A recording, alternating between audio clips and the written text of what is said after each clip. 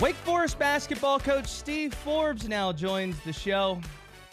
And of course, there's a topic we got to get to, Steve. Fighting words have been said. It's an uncomfortable subject to bring up. It's created some controversy, as you know. So let's just get straight to it. Would you really cut me if you had tryouts? Without question. I mean, I'd give you a chance. I mean, what I'd probably do would, I'd work you out, then I'd make you run a bunch, and then I'd make you sit over there and think about it for a while, and then I'd come over and tell you, nice try, son, but we got to move in a different direction. Now I watched your little workout there. It reminded me of Happy Gilmore or something like that in basketball, But it was a good effort. The video quality was solid. Now anybody can, a highlight tape. Anybody, obviously, all you're going to show me is makes. You didn't show me all your misses because I know you didn't make every shot that you took. So. Nice try, and I appreciate you, trying to help us out, but we're going to move in a different direction. This summer, maybe there's a way we can help promote your camp, do something for charity. I want to be out at one of your practices during camp this summer. Can we make that happen? Oh, we can make that happen. In front of the entire camp, we can let you give a shooting demonstration of how not to shoot the ball, and then I'll let Coach Shea or Coach Woodley teach how to shoot the ball. How about we do that? That sounds great. I'm going to hold you to that. Joel Berry, by the way, says he likes my jumper, so I could maybe set some screens for Damari. Yeah, that's definitely what you'd be doing. You'd be screening, no question. Hey, know your role, do your role. Know your job, do your job. Play your strengths, stay away from your weaknesses. I like it. Speaking of Damari Monsanto, he dropped 28 at Notre Dame on 8 of 13 from 3, and this stat from Brian Geisinger just blows me away. Damari is currently attempting 19 threes per 100 possessions, and he's shooting over 41%. If he keeps up that pace, he'll join some guys named Steph Curry and Troy Daniels as the only two players in the last 15 years with 18 or more attempts per 100 while shooting over 40%. Given that you've coached shooters like Kenny Lofton and AC Law and Fred VanVleet, just how special of a player is Damari?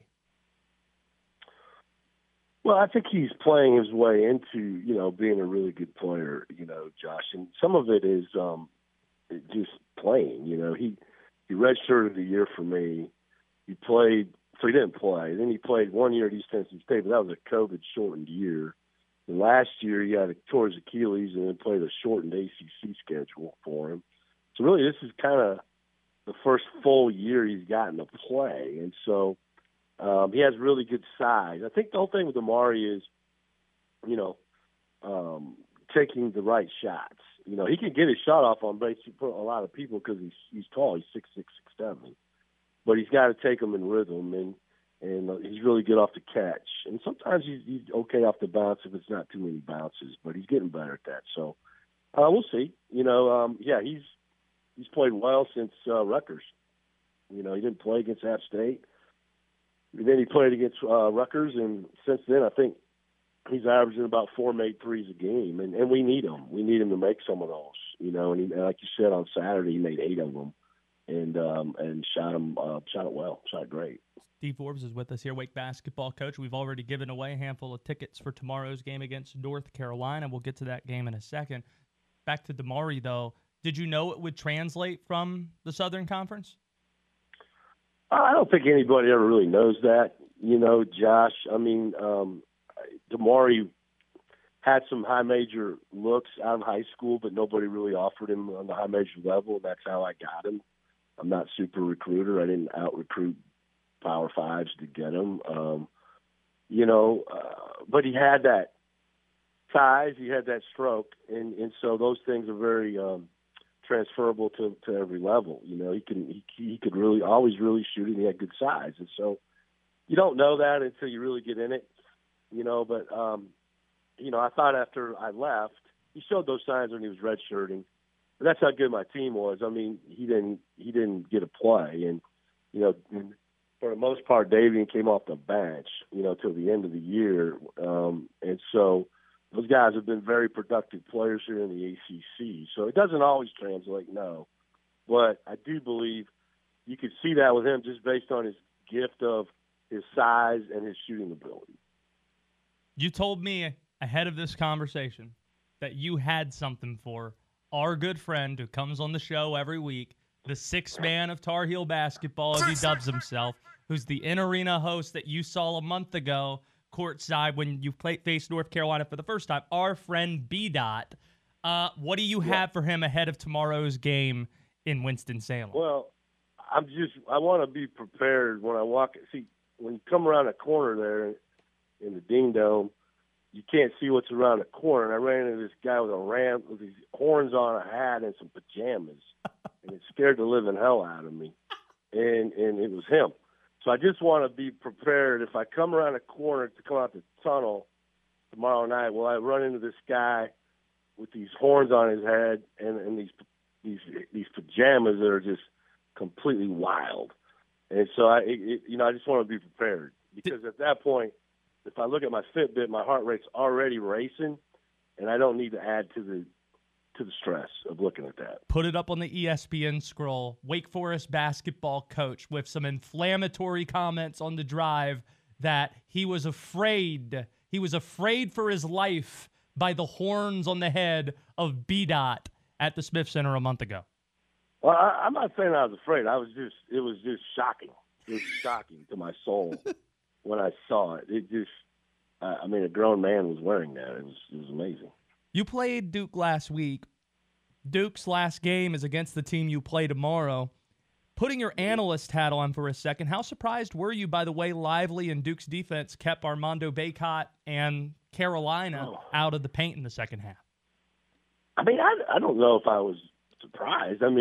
Derek Lively's an elite shot blocker. I made that very clear before we played him and after we played him. And he didn't play against us the first time, so we got to the rim a lot in the first game. I think, he changes a lot of shots, and he's a very active, long player. And so,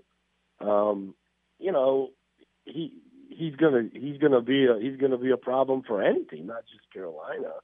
When he's in there. And so that doesn't mean you quit driving it, and you can't. That doesn't mean you don't throw it in there. You still got to play and try to get him in foul trouble, do those kind of things, draw him away from the basket. We did that a little bit. We just didn't make them.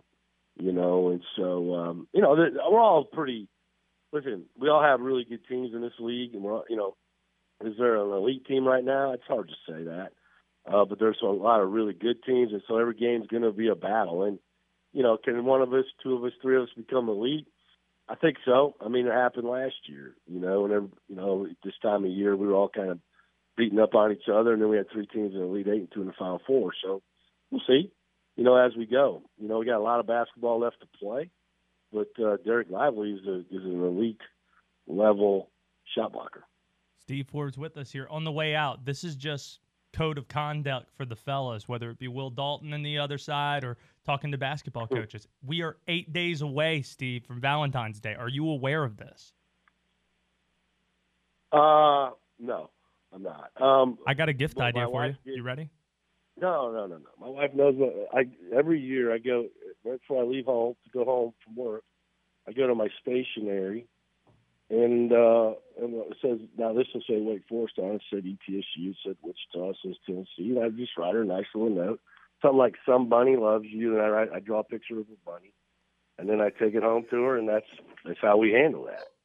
It's in the middle. We're in the middle of the season there, Josh. And Josh, this is your first.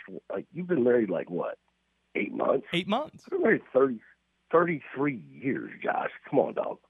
I got this covered. Trust me. Gotcha. You know what I'm going to get Sarah Bradford? I hope she's not listening. But ready? Josh, do not do what I do, okay? Please, I promise you. I know. I'm not going to do what you do because I hope she's not listening. What? I'm going to buy her a team. Apparently that's something you can do. Buy some teams. You're very, you must have a lot of money because I don't know, from what I've seen from these NBA owners and these NFL owners, I remember Jimmy Haslam when I was at Tennessee, he bought the Browns, I think, for $1 billion. So, those are pretty high prices. So obviously you love your wife, so more power to her. Something that's really difficult to do, but, some people I'm not buying into that, Josh. I'm not buying into that narrative. Go ahead. Next question. Go ahead. Steve Forbes, I have no more questions. Best of luck tomorrow night, and thanks for doing this and playing along with our nonsense. As always, I'm going to hold you to being at your camp. Oh, that'd be classic. We'll film it. That'll be on social media, trust me. We'll get that out. Trust me.